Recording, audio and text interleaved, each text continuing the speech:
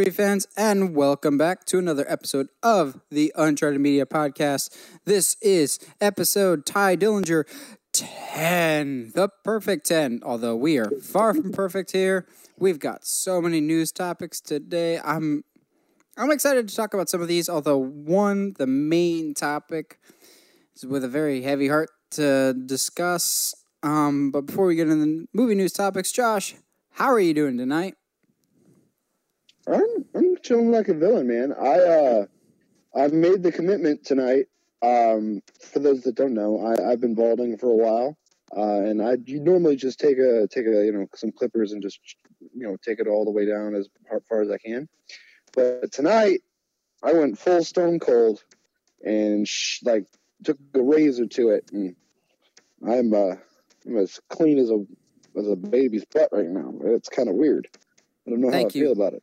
Thank you for that visual on this audio-only podcast. You're welcome.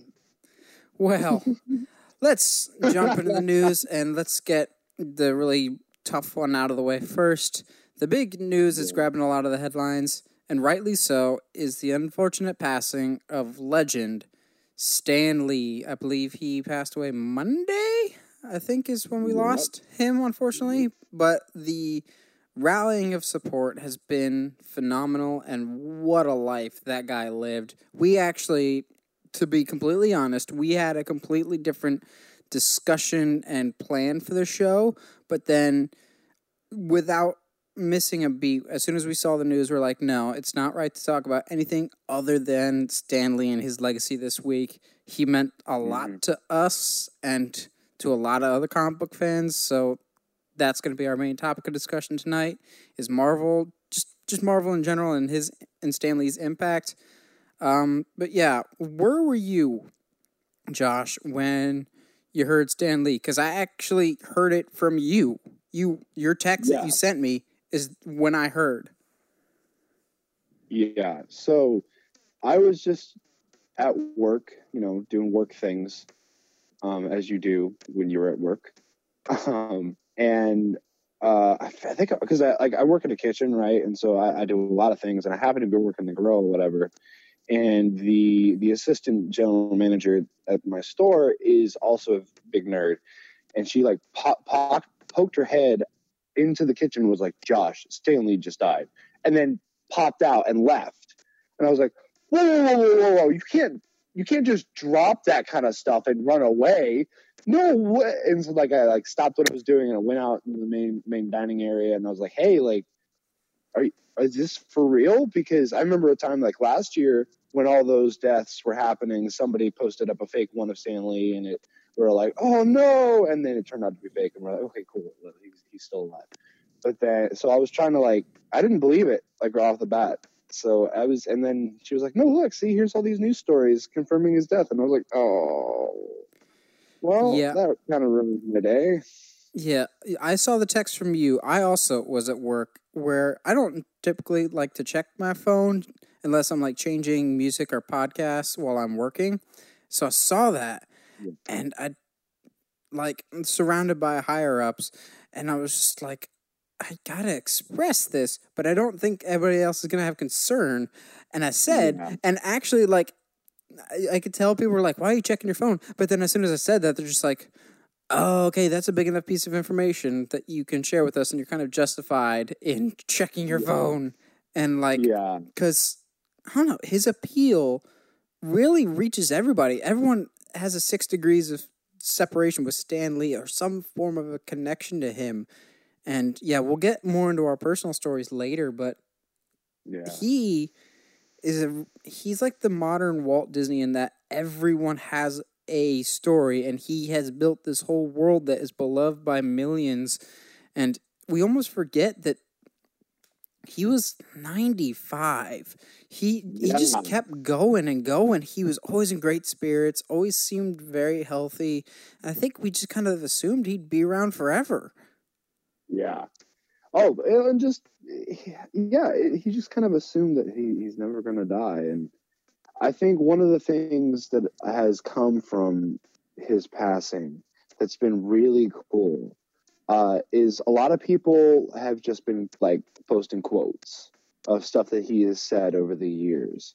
And I think, to me, like, that's like the perfect memoriam of just really like not forgetting that Stan Lee is always going to be with us. So two bits real quick about this of stuff that I've seen. First one was a quote from him about how he, like, at one point in his life was really hard on himself because all he did was make comic books, right? And he was like, man, like, it really like hurts me that this is all I get to do, and I'm not really making, at the time, a lot of money doing this. But then somehow he saw that, like, at the end of the day, no matter who people are or what their job is, they always come back to entertainment. And so through that, he decided, you know what? No, like, this is totally worth it. This is totally worth it to tell stories to people, because they will listen. And at the end of the day, that's what they want. So, and then the other one was just sad. And like, once the next Marvel movie comes out, we'll be waiting the entire movie for a Stan Lee cameo. He filmed quite a few of his next cameos. I firmly believe Avengers 4 will end with it'll just say on black screen and white text, "For Stan, Excelsior." Yep. And I'm not ready. I will not be emotionally ready for that. The two things that I have taken away over the past few days is, you kind of hinted at it, but the unification that this kind of brought, like, fans across the board, Marvel fans, DC fans, movie fans in general, everyone is kind of rallying together, be like, this guy was awesome. This guy did this in my life. This guy did this because of what he made. He did this, that, and the other thing. And I think that's so cool. And I was doing okay with his passing, because I didn't know him personally, but his work has definitely impacted my life in a lot of different ways. But there's one that I almost broke down when I was like, no. And it was, somebody made this fantastic meme of, it's the end of Toy Story 3, and Andy is Stan Lee, and Bonnie is Kevin Feige. Yes, and I've seen that. Stan Lee is giving all these Marvel characters over to Kevin Feige, and I'm thinking the whole time, Woody Spider-Man. If that's the case, man, I'm going to break it. I'm going to lose it, man. And sure enough, he gets to the bottom of the bin, just like in Toy Story 3, and instead of Woody, it's Spider-Man. He's like, oh, it's Spider-Man. How'd he get here? Now, this one means the most to me, so you got to take good care of him. And I'm just like, oh, man. I was not ready for that, but it's so true, and I feel like, say what you will about the Marvel movies. I know we disagree on them from time to time, but Kevin Feige, he's doing okay. He's the Bonnie of the situation. He's going to take care of it. I think now more than ever, he's going to continue on this great legacy that Stan left behind for us. But us as fans have a responsibility to keep his vision of an ideal comic book world alive, and just enjoy what he started and kind of forge our own paths as comic book fans and as movie fans to just try and make the world a better place like he did. Absolutely. No, I totally agree. Well, the one meme that I saw that got me was Stan Lee was drawing at his drawing board, and then slowly he breaks apart and drifts off into the wind, like in the Infinity War. Yep, that one too. But, nope. Oh, I was not emotionally ready for that. Yeah. Speaking of not emotionally ready, I think this will be one of the most emotional movies of next year by a wide margin. Toy Story 4 finally has its teaser trailer and some posters. Before I delve into this, because I actually have a lot to say on this, Josh, what did you think about all this Toy Story 4 news that we got this week? All right, so I like the poster. I think it's very simple. And I like... Okay. the original teaser with everybody kind of dancing or whatever in a circle is very interesting. It doesn't really do much for me as far as telling me what the movie's about, but it's just a cheap teaser, so whatever. We'll leave it be. Yeah, it just kind of like was like, hey guys, this is happening. Whether you like it or not. Because I thought 3 was the perfect ending, and to keep all of everything that's coming from this movie, all of the media from it is like this feels like the last one, and it's it will be. But I know, but 3 was like the tie off. Whatever. Yeah, I feel the same way. I did. However, I'm starting to turn around a little bit, and now I'm actually starting to get nervous for this movie. Not because I'm afraid it's going to be bad, but because I don't know if my body will be able to produce enough tears that this is going to require. Fair enough. So I'm going to touch on the what is it? The Duck and Bunny. Oh yeah, Key and Peele. Yeah, that was actually kind of like, it was really interesting, kind of fun. I think my one complaint is like maybe the humor in it didn't quite. There was little bits and pieces that didn't quite feel like they were like Toy Story-esque. Yeah. I guess, I don't know. Maybe that's just because I haven't watched a Toy Story movie in forever, but still. I hadn't even thought about this until you just now brought it up with Ducky and Bunny. What are the odds they become the new Buzz and Woody after this movie's done? The odds are too high. Because, okay, so here's my overall thoughts on this, and I kind of actually have, as does this channel, have a connection strongly to Toy Story 4 in particular. Toy Story itself was the first movie I ever saw in theaters, so I will always have a very, very strong emotional attachment to Toy Story. But Toy Story 4 in particular, the first video I ever published on Uncharted Media back when, at the time, I think it was Movie Guy 17 or 17 Movie Reviews, whatever I had it named as at the time, my very first video ever, November 9th, 2014, I looked it up earlier this week, was Toy Story 4, Good Idea or Bad? And that was 4 years ago. And I've just been like, are we getting no updates whatsoever?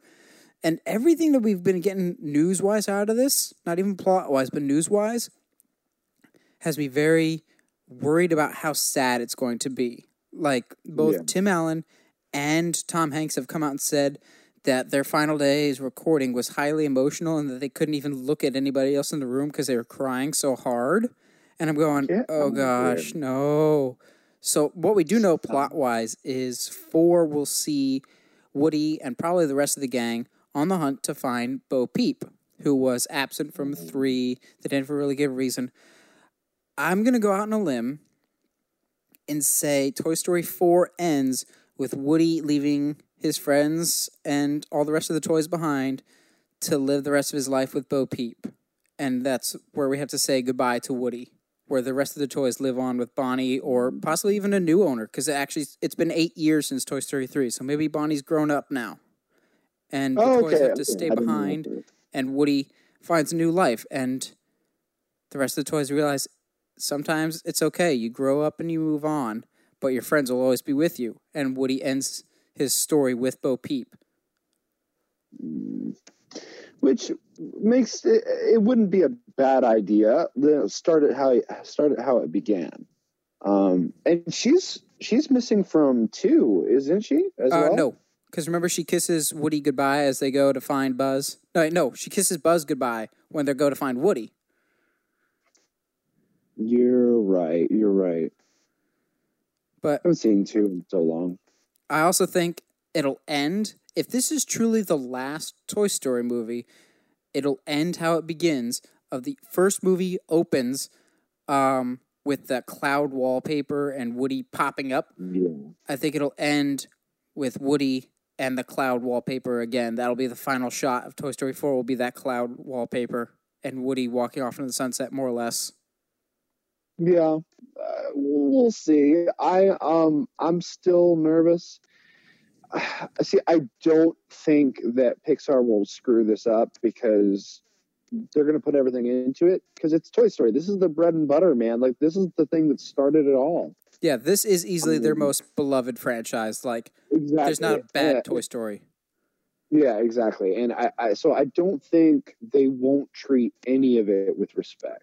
I think they're really going to treat all the lore, all of the fans with a lot of respect. They're going to have to show me, I guess, because, my opinion matters, that this one was worth making. Because I already cried like a little baby in the third one. Oh, I still do. Unashamedly. Oh, dude. Well, okay, so the third one came out when I graduated high school. So, like, my mom and I, as, like, our last kind of, like, mother-son, date thing before I was a big old college boy, was go see Toy Story 3.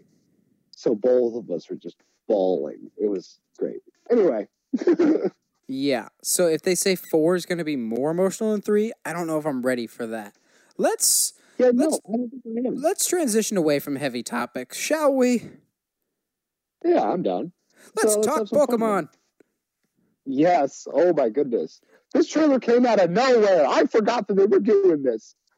So what Josh was referring to, and this really did come out of nowhere. So we're getting a Detective Pikachu movie, which I kind of remembered we were getting, with Ryan Reynolds voicing Pikachu himself.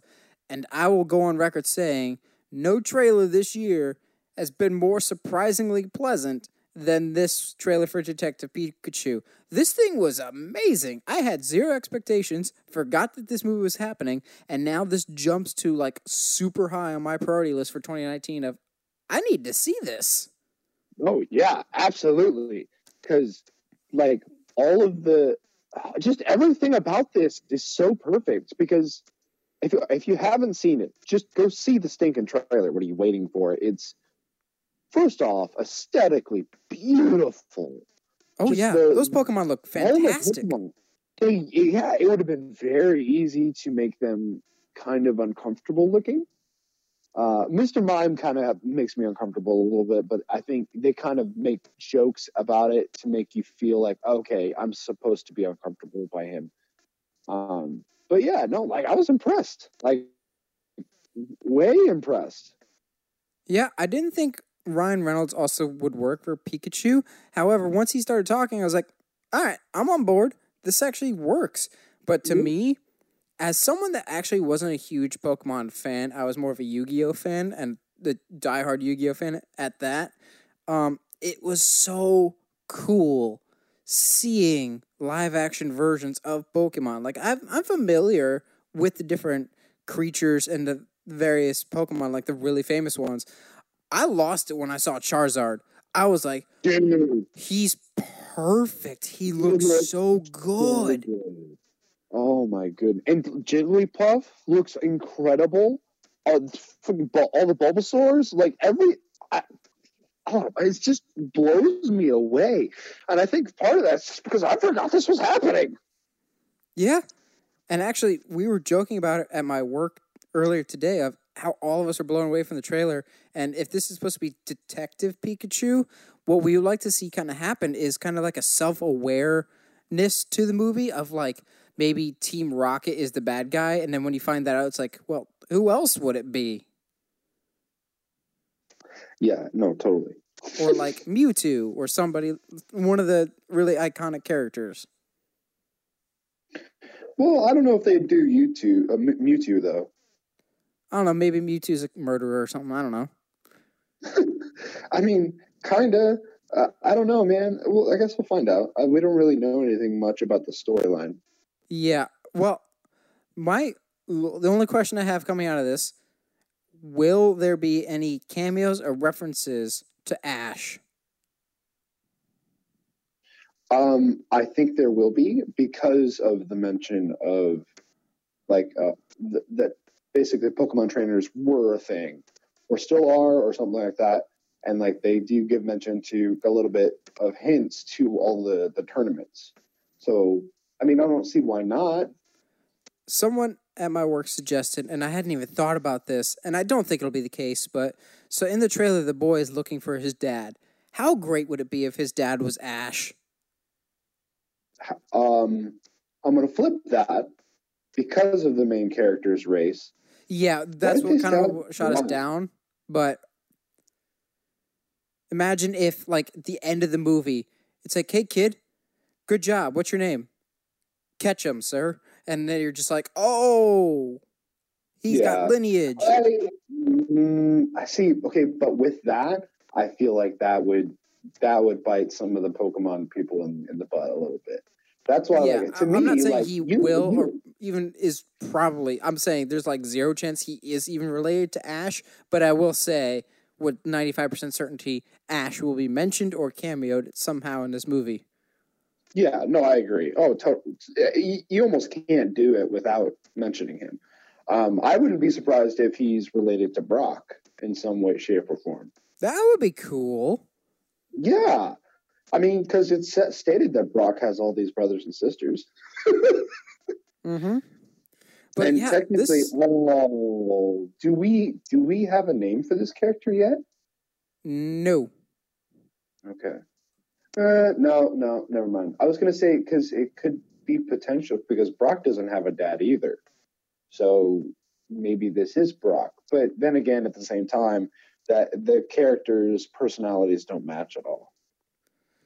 Yeah, we'll have to find out. Like I said, this really jumped pretty high on my priority list. So I'm curious to see going forward, like if the other trailers will live up to this hype. If I don't know, I'm just really curious to see where this goes. There's another trailer that dropped earlier today that surprised the crap out of me because we did get a teaser trailer for this already, and that teaser trailer was hot garbage, and that is a movie called Fighting With My Family. I know a lot of you probably out there have no idea what this is about because it is a wrestling movie. It is, but it isn't a wrestling movie. So it's a movie produced by WWE Studios. So for the first time in their lives, they may actually have a good movie. It's essentially a true story about former wrestler Paige, who is now the SmackDown general manager. Former wrestler Paige, who comes from this wrestling family, her journey to get into the WWE. It's produced by The Rock, directed by Stephen Merchant, who is also in the movie. And honestly, this looks like one of the best WWE movies they've made, like, about wrestling ever. This looks really good and actually accurate to wrestling lifestyle. Yeah. See, what I think makes this trailer so good and makes us have promise in it, despite it being WWE. Because if you've watched any WWE produced movies, they're very close to hot garbage. Yep. But I like it because it's not. Well, first of all, this might be the first like non-action movie, like comedy, like Pacifier or whatever. That we. Hey, don't you be talking crap about the Pacifier? No, not Pacifier. It's the one I'm looking at. I can see the poster in my head. It's the one with Triple H, and he's like the Chaperone. Yeah, the Chaperone. That was trash. But no, yeah, this is the first of its kind of, in a way. And it's kind of cool that WWE has kind of gotten behind Paige on this, because it would have been very easy, given everything that Paige has gone through and has happened to her in the last 5 years. It would be very easy for them to not support her on this at all. Yeah. Also, piggybacking off that, with Paige, the actress that they got to play Paige, holy crap, has she nailed the voice and the aesthetics. Oh, yeah. This girl looks and sounds just like Paige. Like, some of the other characters in the trailer, I could tell are specific characters. Like, there's a couple shots of a character that's clearly supposed to be Charlotte Flair that doesn't really look like Charlotte Flair, but they got enough down of the costume that I could tell who it is. There's a Sasha Banks in there. There's one cause of concern that I have in the trailer.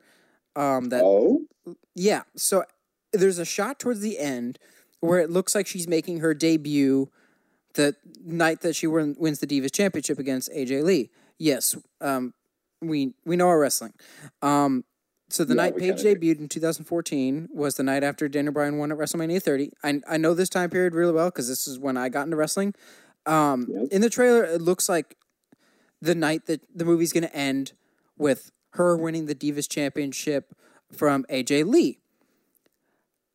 From the trailer, it looks like she's wrestling Nikki Bella, which would really annoy the crap out of me if they have this movie end with her winning the Divas Championship from Nikki Bella, which she never did. She won the title off AJ Lee, like changing who she won it off of, and that's just a weird nitpick.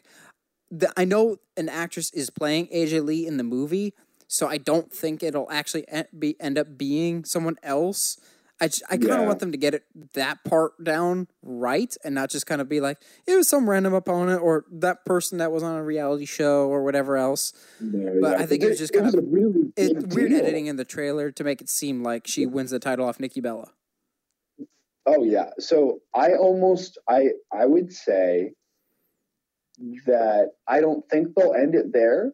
But at the same time, I don't know where you would end it if it's not there. Because if not, then you got to go all the way up to her retirement.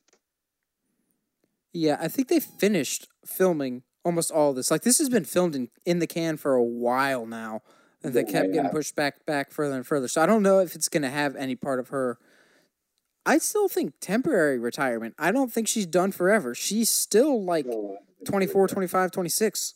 So if she can find good treatment, she may come back to actual wrestling. But I like that this will peel back the curtain of the wrestling world, which is often misunderstood for various different reasons by people that don't really know it. Wrestling, to me, it's more fascinating behind the scenes than actually what's on the camera, what's seen in front of an audience. And I'm really looking forward to seeing this like behind the curtain approach from people within the industry. The fact that Rock is so invested in this and he's producing the movie, to me, that's a good sign that he wants to like peel back the curtain and kind of pay it forward in the wrestling business, even if he's not willing to do it in the ring. Yeah. Wow. And I listened to the ENC podcast a lot. I'm not caught up on it for various reasons, but they did an episode with Paige where she talks about this movie and how it was dead in the water for some time. They couldn't get really any traction on any of it. And then somehow Rock got a hand on the script and was like, this is awesome. Let's do it.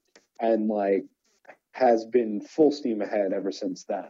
So, Rock is incredibly invested. Interesting. So, I think it's February now. So, I went from zero interest to, I'll probably check this out. I'm really curious to see if they can successfully pull this off. Now, for something entirely different, but not at all surprising, we are getting a Pacific Rim anime series coming to Netflix, to which I just go, that's a logical step because Pacific Rim more or less already is an anime. Well, yeah, I agree. It's, I think, okay, so sometimes I feel like I'm in the minority here. You don't like Pacific Rim, do you? Bro, I love Pacific Rim. Okay. Good. Everybody that I have ever talked to hates on it all the time. Really? I think it's a lot of fun. And they're like, it's just a big robots fighting big aliens. Like, yeah. Like, but it's done well. What else do you want? Well, the first one was. Yeah. But I agree though. It's the next logical step. As much as I would like to see another one and see it done well in live action. Making an anime of it makes sense. In a perfect world, this wouldn't be an anime series. It would be another movie where they fight Godzilla and King Kong in a triple threat match. No holds barred. Dude, I'm never giving up hope on that because they are run by the same studio. They're still owned by Legendary and Warner Brothers. Please. maybe Why not, even that's right? how you bring in Mechagodzilla, is using the Jaeger technology. But That would be cool. I've thought way too much about this because I love Pacific Rim. But yeah, I'd be very curious to see how they do this and what age demographic it'll be reached for. It will be more of the kids, more of the young adults, more of our adults. Regardless of the age demographic, I will absolutely be checking it out to see how it is. Doesn't necessarily translate to it'll be a good show, but I'll absolutely give it a try because I love Pacific Rim, at least the first one, and just the possibilities that it opened up. And I'm still disappointed that it didn't do better, that we couldn't have got a sequel sooner and maybe got a better sequel. But that it's in the past now, and I still thoroughly enjoy the first Pacific Rim, and I kind of want to dive back into that world to see what other stories we can tell. Well, I agree. And it would be interesting if they could use this opportunity to tell us more about the aliens. Yes. Transitioning, I'll lump our next two stories together because they're essentially on the same platform. We first up have Pedro Pascal has been cast as the lead in the upcoming Disney Plus, now the name of the Disney streaming service, Disney Plus, series The Mandalorian. Cool. And then the other part of this is Cassian Andor, the rebel leader from Rogue One, is also getting his own spin-off show on Disney Plus. One of these things I'm far more excited about than the other. Josh, can you guess which one? The Mandalorian? Of course, because screw Rogue One. I mean, okay, hold on. All right? I need you to pump the brakes a little bit. Because... Except for K2SO. Okay, listen. The character they're doing with, that they're going with on this, I like him a lot. And I think some of the stuff that he hints at that he's been through in Rogue One, despite your feelings on the movie, which I still enjoy, I think could be a lot of fun to watch. Could have like a I'm gonna shoot myself in the foot already off the get-go, but it could have a Han Solo vibe to it. Not the Solo movie, but a Han Solo vibe to essentially what Solo should have been. Yeah, exactly. That's what I'm trying to say. Yeah, that is my only concern with this Cassian Andor show is we could spend more time with this character. That's totally fine. Maybe it'll help make Rogue One a little bit better for me. My worry is that it will get soloed of, hey, he wasn't actually a bad guy this whole time, just misunderstood. Like, make no doubt about it, in Solo, Han Solo is a good guy, so it kind of nerfs his appearance in A New Hope and his story arc a little bit of, no, when we meet him in A New Hope, he's definitely a bad guy that's willing to kill people. Same thing with Cassian. He straight up murders several people. I don't want him to get turned into, oh, he's a good guy that does good things like Disney is prone to do, of kind of retcon characters so they're more family friendly. I want this to be a pretty hard PG-13 R show of this dude has done bad things to start a rebellion, and the rebellion is not black and white. There's some gray area. I want to see more of that, but I don't know if we'll get it. Pitch it like a Blacklist type show. Yes. A lot of political intrigue, a lot of like line blurring of good, like at the core, yeah, he's a good dude. But he does some things to get his point across and to get the rebellion to a place where it can actually make some headway that are really shady. And yeah, it could work. It really could work. As far as the Mandalorian thing goes, their lead, I could go either way on. Honestly. Yeah, I'll be curious in a few months to reevaluate it. So I say that because right now this guy is mostly known for Game of Thrones, which we'll talk about here in a second. But I'm having my eye on him because he's actually in Wonder Woman 1984 coming out next year. Now the rumors are, spoiler alert, maybe, again, this is just a rumor. So if you don't want any spoilers whatsoever on Wonder Woman 1984, tune out for a couple minutes. There's rumors that this actor is actually playing a human version of Hades, and he's actually how Steve Trevor's coming back to life, which makes me very curious That makes sense. And honestly, him specifically, I could totally see him playing that kind of character. Yeah. So my opinion on him as the lead, I haven't seen him in enough stuff to properly gauge whether it's a good decision or a bad decision.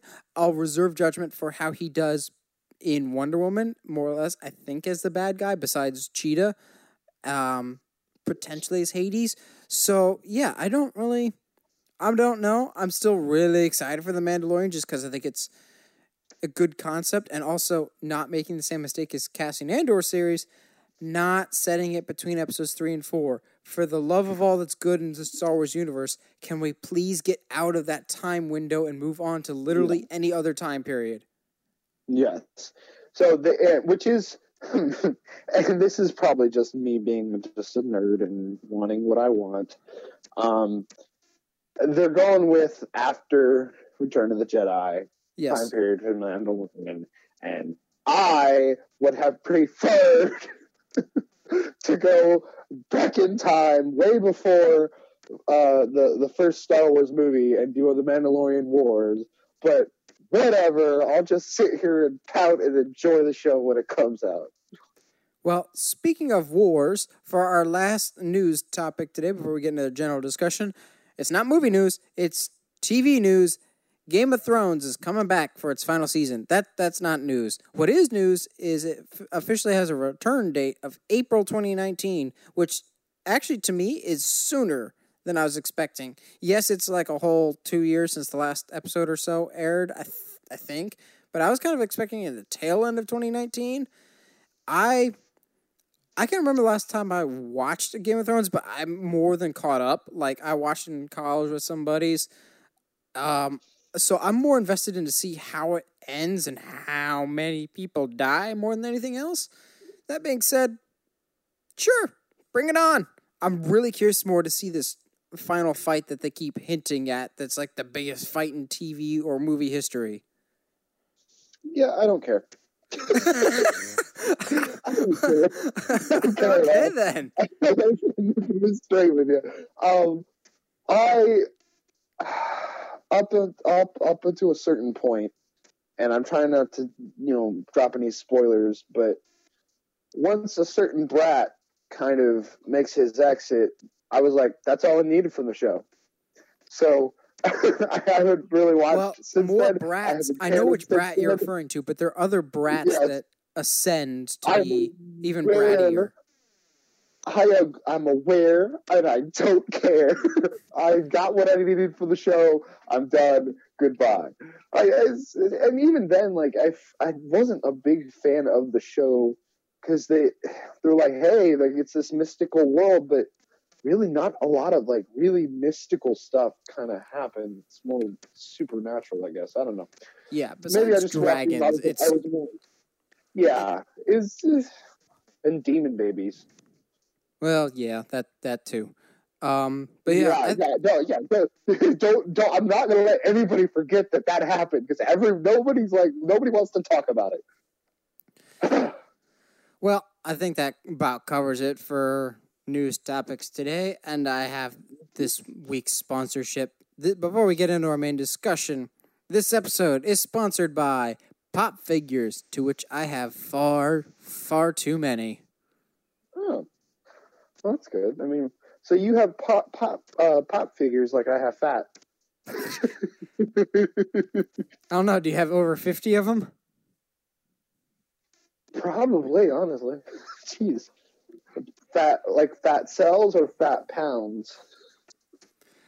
I don't know. Either way, I think we're closing in on 50 when it comes to Pop Figures. So this episode is sponsored by Pop Figures. I have a Red Ranger in my car that I put on my dashboard. We have a Red Ranger, proudly. I do, and it's OG Ranger, not the new one. Even though I do love the new designs and stuff, I like the old one. It looks cool. Oh yeah, our Red Ranger Pop Figures OG too. What else would we do? Exactly. But yeah, so originally our discussion today was going to be best combat sports movies in preparation for Creed 2.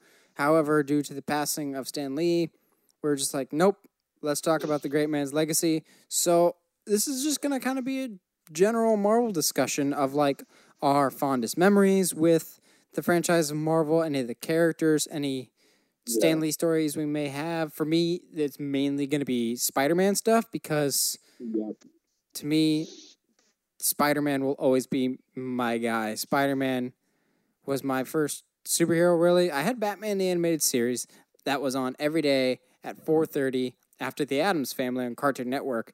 But if it wasn't that, it was the 90s Spider-Man cartoon, and that was my gateway drug into superheroes to start off with.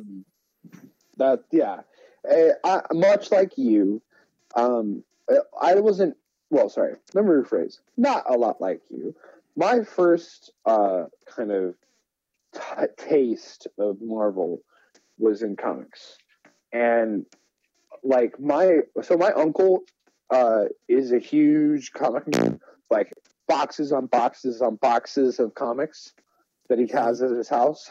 Yep. So I'm sure I don't know what that's like as the proud owner of like 800 comic books.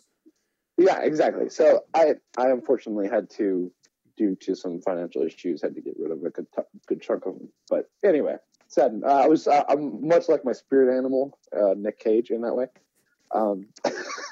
But so I was like, I saw him reading a comic, and I was like, wow, what is that? And he's like, it's a comic book. You would like these, actually, probably. Here, let me go get one that you might enjoy. And he went and got it and handed me the first issue of Spider-Man, the Unlimited series arc of storytelling. So my first comics that I ever read was that Unlimited arc. So the one that the Andrew Garfield series is based off of. Ultimate? But Ultimate. I'm sorry. Obviously, I remember so much. But yeah, the Ultimate Spider-Man was the first one that I grew up with. So yeah, Spider-Man, and then after that it was Spider-Man. It was Wolverine. Got really into Wolverine. That makes sense. If anybody knows Josh personally, his love of Wolverine, that actually makes a lot of sense for your personality and for your height. That's why I've been trying to get Tom Hardy. I have been waving that flag that Tom Hardy needs to be the next Wolverine, but I don't think that'll ever happen. No, now that he's Venom, successfully? Question mark. But yeah, no, but a lot like you in that way, though. Spider-Man was my gateway, and I have early memories of watching the, I want to say the 1980s animated show. I think it's 90s. Well, no. The one before that like had a very like Batman 66. Spider-Man and His Amazing Friends? Yes. That was the first Marvel show Firestar and Iceman? Yes. And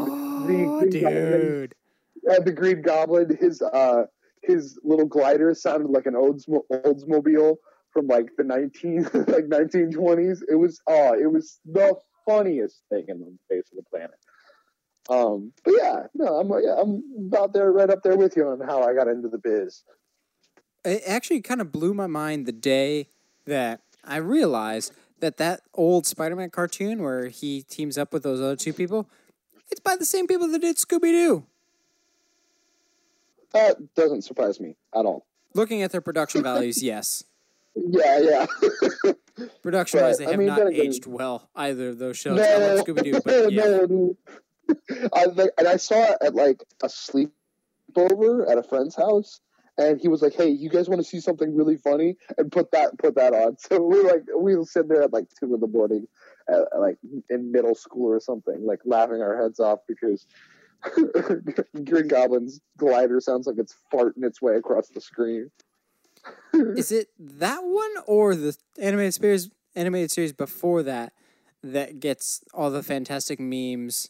Where it has that great voiceover. That one. Yeah. Oh, I'm pretty sure it's that one. If I'm remembering the art correctly. Yeah. Going off Spider-Man, there's a great moment that I always read in the comics that I crossed my fingers and I hoped one day we'd get it in a Spider-Man movie. Besides Spider-Man, Venom, Carnage triple threat match. There's one moment in particular that I read time and time again in the comics that I hoped to see on the big screen, and we finally did in Homecoming, and that was one of the most profound, like, emotional moments for me in a superhero movie I can ever think of, because it was something that I wanted to for a really, really long time, and it just made my heart so happy to see it, because to me, it was Spider-Man personified, it was a superhero personified, and it's the scene where Peter Parker, because it's not Spider-Man in this scene, it's Peter Parker, gets flattened by the building that Vulture more or less drops on him, and so he gets that voiceover from Iron Man, who I thought was going to be a bigger presence in Homecoming, but he was perfectly used. He gets this voiceover of, if you can't have the suit, no, if you're nothing without the suit, then you shouldn't have it, which echoes this great scene in the comics where Peter is flattened under this big machine that Doc Ock dropped on him, and Aunt May's in the hospital with, I think, either high fever or cancer or something really serious, and he thinks he's going to be trapped under this machine and die. And Aunt May will die because he wasn't there to help in time. And they echo it perfectly in the movie with, like, Peter being flattened. And in this moment, you don't see him as a superhero. You see him as a kid, which is the reason why I think me, along with millions of other people, latched onto this character that Stan Lee created, because at his core, he's a kid. He's one of us. He's a person. He struggles more than anybody. He's the most human superhero there is. Yes, he's got all these great powers, but he's human. He's got struggles. The new Spider-Man game does that fantastically, of some of the worst crap that he has to go through. It has nothing to do with what he's doing with the Spider-Man suit on. It's all his personal stuff. And in the scene, he's flattened, he's dejected, he's defeated, and he's crying out for help because he's essentially this 16, 17-year-old kid who thinks he's going to die. And he doesn't have his mask or anything, and you hear that great, if you're nothing without the suit, then you shouldn't have it. And he's just like, come on, Spider-Man, come on, Spider-Man. The music swells. Not only does it swell, but it's that classic Spider-Man, do-do-do-do-do-do. And he lifts up the thing. I'm not going to lie, that was the biggest reaction I've ever gotten, possibly in any Marvel movie ever, because that to me was the perfect Spider-Man moment that I've always wanted, because Spider-Man means so much to me. And that was the scene that really, to me, is like, this is why we love heroes, and this is why we love Spider-Man, because he's, I don't know, it's just hard to describe, but it's Spider-Man, and it oozed that classic Stan Lee Spider-Man, especially of throwback, but still current to anybody watching. And I'm going to ramble on this scene all day, but it really means a lot to me. That Spider-Man Homecoming in general just means a lot to me, because it felt like the Spider-Man cartoons that I grew up on, just in a new version. Yeah, I get that. And I'm still waiting for my certain Wolverine moments to happen for me, but I got versions of them in Logan, but there's a comic I used to have that was like a single issue that was really good, and I could never find what series it was a part of, but it was the first comic I ever owned, because my uncle was like, you seem to really like Wolverine. Here, take this. And I was like, all right, thanks, man. But like in it, it's Wolverine. They find basically a warehouse that like some kind of signal's coming from, that in Canada, that Wolverine's kind of like, that classic storyline for him, that he's always looking for his past, always trying to learn more about who he was. And so he's getting bits and pieces of memory back through Charles helping him out.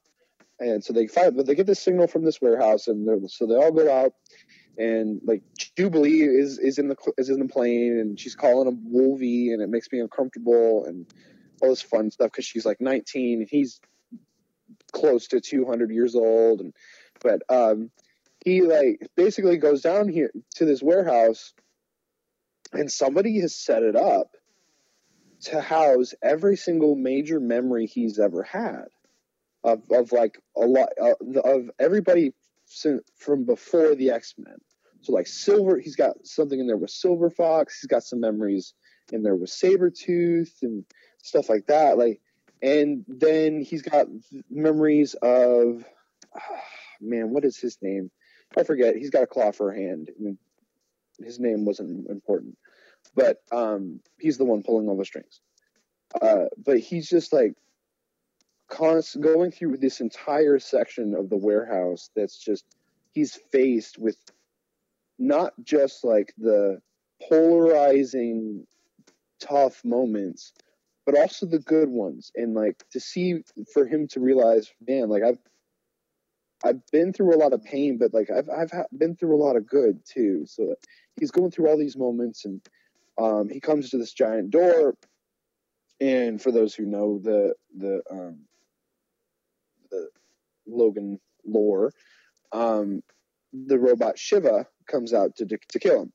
This is like almost 4 or 5 pages of him just fighting this robot, and it's because the robot can put itself back together. So obviously, you know, 2 self-healing things going back to back, going at each other is very entertaining. But you get this. It was the first time I had seen a character with his back, legitimately with his back against a wall, with literally no hope of being able to get out of this ever, seemingly nonstop struggle. And literally, he just goes, you know what? Well, I've cut off all these ligaments and stuff like this. Well, let's just shred you. How about that? And just literally cuts every piece off and just shreds the entire robot. And it doesn't get back together. And he's like, well, that was interesting. Well, I didn't find what I wanted here. And just like gets up and leaves. And it was just, I don't know. There's moments for me with Wolverine that he's not just this dude that has all these cool, and again, this is a theme I think you and I have seen in Marvel, and as much trash as I talk about their movies, it's in their movies as well, is these characters aren't just superheroes. They're people that happen to have powers. They go through stuff. And for me, and those who know me probably aren't that surprised of how attached I am to Logan because of the struggle that he goes through. I think you brought it up earlier with the memories. It makes me think of one of my favorite X-Men scenes, and it actually, it's not in Logan, although that's just another realm of amazing right there. It's actually in Days of Future Past, which I think is my second favorite X-Men movie after Logan. But it's when Charles Xavier's at his lowest point, and Logan more or less grabs him, and he's just like, hold me so you can see my memories. And Professor X is seeing all the stuff that Wolverine is going through, all the crap that he's been through. He's just like, there's so much pain, there's so much suffering here. How can anybody live through all this pain? And Wolverine's just like, but there's so much hope. There's so much good in here too. And it's all because of you. And then because of that, he gets the power back on. Mm-hmm. And it's just such a good moment. It really is. I think the X-Men in general, you can say what you want about it. It's just a political cartoon, it's just we understand it's not just about a political cartoon when the world needed it most, honestly. Oh yeah, when it came out, it was needed. Like, we think stuff is bad now. Like, it's a lot of politics has come a long way. And X-Men will also always have a place in my heart. The comics, anyway. And honestly, really, TV show too, though. Oh yeah, the original animated one is one of the best animated shows of all time. And you can actually make the case that X-Men, they may not be addressing it a whole bunch with the newer movies in terms of like the political subtext is, but X-Men are just as relevant now as they were when they were first created, honestly, in the climate of the world today. Oh, yeah, I completely agree. I think that has always been the thing. Again, these are people with superpowers. They're going through so much. Like the something I was reminded of when looking up stuff for the Cloak and Dagger show, because I'd read they'd appeared in different comics that I'd seen, but I didn't know much about them. And just how these two characters legitimately can't live without each other. Like, there's moments where they don't like each other, like legitimately don't like each other, but they have to figure out a way to coexist, because if they don't, they cease to exist. So it's just, I think, and that's always something that Marvel, specifically, let's just go ahead and say Stan Lee and Jack Kirby, they have done very well with Marvel and giving us these stories that are very personal, and they're not necessarily, as much as I love DC, they're not about stories of godlike characters figuring out how to be human. Yeah. And just you saying that kind of makes me think of something I never really thought about with Marvel, but the more I think about it, it's so true. What Stan Lee did with the Marvel characters, what he did with these stories that he told, it's more or less the modern equivalent of Aesop's fables. They're stories with a message. Like, the X-Men are absolutely a subtext for other things, but then you also have Spider-Man, who is essentially just trying to be a good person, and it's morals, it's values. DC, absolutely, they still have that, but I don't know if they do as much as Marvel does, of more or less telling these morality stories and the way that Stan Lee would go about them, of make it for all generations to love and endure and pass on to their kids. Absolutely. And so if we're going to talk about like stuff that we're attached to, let's go ahead and start bumping over here to the movies. One of the closest memories I have with my dad is the Fantastic Four versus the Silver Surfer.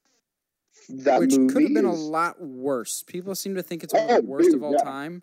I don't think it's that bad. Oh no, it's actually quite enjoyable, especially I enjoyed when you that one more than the first Fantastic Four. I still think Silver Surfer is probably the best of the Fantastic Four movies. None of them are good, but that one's probably the best of the bunch. Yeah, exactly. But I have memories of seeing Silver Surfer with my dad, of just like seeing the super cool characters. I mean, they screwed Galactus up, but whatever. But it was just. I've got a lot of memories with these Marvel movies, and maybe it's because DC really hasn't done much as cinema-wise, but at the same time, like, they're as much, again, I'm going to say this a lot, because I talk a lot of trash about Marvel movies, specifically Disney Marvel movies, and sometimes I think it's warranted, but at the end of the day, they're a lot of fun, and they're really good popcorn flicks, and they're movies you can share with your kids. Like you said earlier, it's because of the morality. Like, these characters are and should be learning something.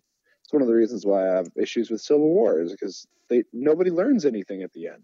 Yeah, the comic they do. That was the comic they do. That's why, I completely agree with some of your statements about the movie of Civil War. Of like, they could have gone a little further of making it. It was very much a you side with Captain America type of thing. They didn't really do a good job of making you see both sides of the problem. Yeah. But there's still a morality thing with both the comic and the movie of Civil War. Marvel, they've always told these great stories that clearly last, and even the ones that don't, people still remember because of the fan base. Take, for example, the Clone Saga with Spider-Man. That's considered to be one of the worst Spider-Man stories of all time, but people still remember it because Spider-Man means a lot to them. Exactly. So something I want to talk about is that has never been done before and will probably never be duplicated ever again is the build to the first Avengers movie. Yeah, we'll never be able to top that ever. No, ever, because and part of that is just because of how oversaturated the market is now, and part of that is just because now you can't duplicate it because you've seen it. But same time, like Iron Man 1 came out, and first of all, it's Iron Man. And before, don't let anybody tell you, Iron Man was not a popular hero. Exactly. He was a B-lister. That movie. Oh, dude. And somehow, because the first one is so good. It's so entertaining. And you're like, oh, that was fun. That's cool. That was a good time. That was a good time. And then all of a sudden, they start building a world out of nowhere, and you're like, whoa. So you're telling me you're going to connect everything? And then all of a sudden, the first Avengers movies happens, and it's just, it was such a good, that iconic scene, that circle shot of them, like towards the end of the movie. It's literally one of the best shots ever of them getting ready to get going. Like it's just, yeah. So, you want to know something ironic? I have a crap ton of old 80s and 90s comic books that I got from my uncle. Growing up, I was a huge Marvel fan. I still like them. I just don't know nearly as much about them as I do the DC universe, unless it's something Spider-Man related, because I never lost touch with Spider-Man. He's my dude. But I had different phases, and so I have a crap ton of Marvel comics. I hate Iron Man. I will say that now. I really loved the first Iron Man movie, but since then, the character of Iron Man has kind of taken several big steps back for me, and he's really become this unlikable guy. That being said, I would not be surprised in the slightest if I have over 100 Iron Man comics and probably over 100 Captain America comics. I have a whole bunch of the classics. I just like going back sometimes and just flipping through, not even necessarily knowing the overall story arc, but just flipping through some of these old comic books for hours on end, just seeing some of the cool artwork, some of the storytelling, seeing what was going on at the time with these characters, and seeing what the universe that Stan Lee had created, what was going on at the time. And even then, like, I may not have known what the story was, but it's still cool to physically have a piece of Marvel history, essentially, which is essentially what comics are, is a piece. It's a snapshot in time of a given story, of a certain universe, and that, to me, is one of the best things about comics that I always love so much. No, I agree. And, the Marvel universe now has taken on a whole nother life on its own, and I think the comics aren't as popular now because you have the movies and for certain reasons, and you can argue the Marvel comics, I think, aren't as popular because they're not good. Yeah, they're not as good anymore. Whereas DC, they're crapping on all fronts except the comics.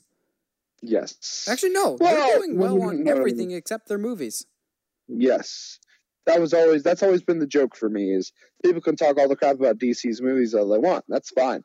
But check out the other media that they do. Like video games, we've got like 4 or 5 successful shows on the CW. Whether or not you watch them, that's up to you. But make no mistake, they're all highly successful. The animated stuff is good. That's been going continuously since Mask of the Phantasm. Video games, we destroy Marvel at, except for Spider-Man, which wasn't even really a Marvel Entertainment game. It was an Insomniac game, but that's another issue. But yeah, DC actually does well, except for the movies. But Marvel's got the movies on lock because they put in time and effort, and it's paid off well. Really, Marvel movies are fun. Well, and I think that it did to their credit that it came out of nowhere for the most part.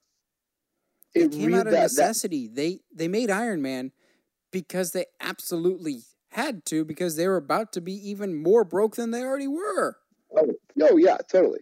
Which is why they cast a B-list actor at the time with Robert Downey Jr., who was more or less coming off a big drug binge. Like, no one wanted to touch Robert Downey Jr. with a 10-foot pole. Oh yeah, like fresh out of rehab. Like, it was his first movie back onto the scene, man. And he crushed it.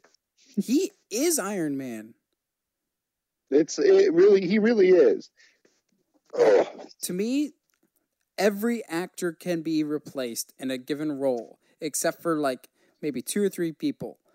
Almost all of them that I can think of off the top of my head are Marvel characters. I think you can have a new Iron Man. It just can't be Tony Stark because that is Robert Downey Jr. Yeah. And I think you can have another Captain America, but it can't be Rogers because that's Chris Evans. Yeah, and then the other Marvel character that I'm like, it is absolutely impossible to recast them. J.K. Simmons as J. Jonah Jameson. I agree. No one is J. Jonah but J.K. Simmons. That's going to happen eventually, though. I don't know, man. I could see Marvel bringing him back, actually. Yeah. I mean, his character in Whiplash is basically J.K. Simmons, just as a jazz teacher. Yeah, essentially. But well, I mean, we'll see, man. The sky is the limit for them, as long as they play their cards right and not oversaturate the market, and that's fine. Like we'll be good. Yeah, I think so. I think Stan Lee left behind an amazing legacy, incredible decades upon decades of work that influenced not just Marvel, but DC as well. Did a lot of fantastic things for the comic book world, and for millions around the world, and we are so indebted to everything that he did. I'll never be able to thank him enough for the characters that he created, for the stories that he told, for the universes that he built. But try my best from one fan to the creator. Stan Lee, thank you for everything that you did. You gave this guy hours upon hours of hope and joy with Spider-Man and many other characters, and for that, I can never thank you enough. You will be sorely missed. No, completely. But his legacy definitely lives on. Josh, you got anything else you want to add to the table before we bring this home? No, not at all. I will say, I like how I said not at all. Now I'm going to say something. I will say I'm a little mad at Stan because I was really looking forward to our other topic of combat sports movies, because we'll get there. We'll get there. Yeah, that is totally my niche. But yeah, we'll get there. But as always, it's always a pleasure, my friend. Well, I think that about wraps it up for this week's episode of the Uncharted Media Podcast. If you like what you hear on whatever channel you're listening to this on, be sure to subscribe so you can make sure you always get the latest episodes. And as always, if you like what you see and want to see more, be sure to check us out also on YouTube at unchartedmedia.com/whatever. I'm losing my words here because I'm just too distracted, I guess. But Stan Lee, rest in peace. Stay sharp, movie guys and gals, and remember, Excelsior.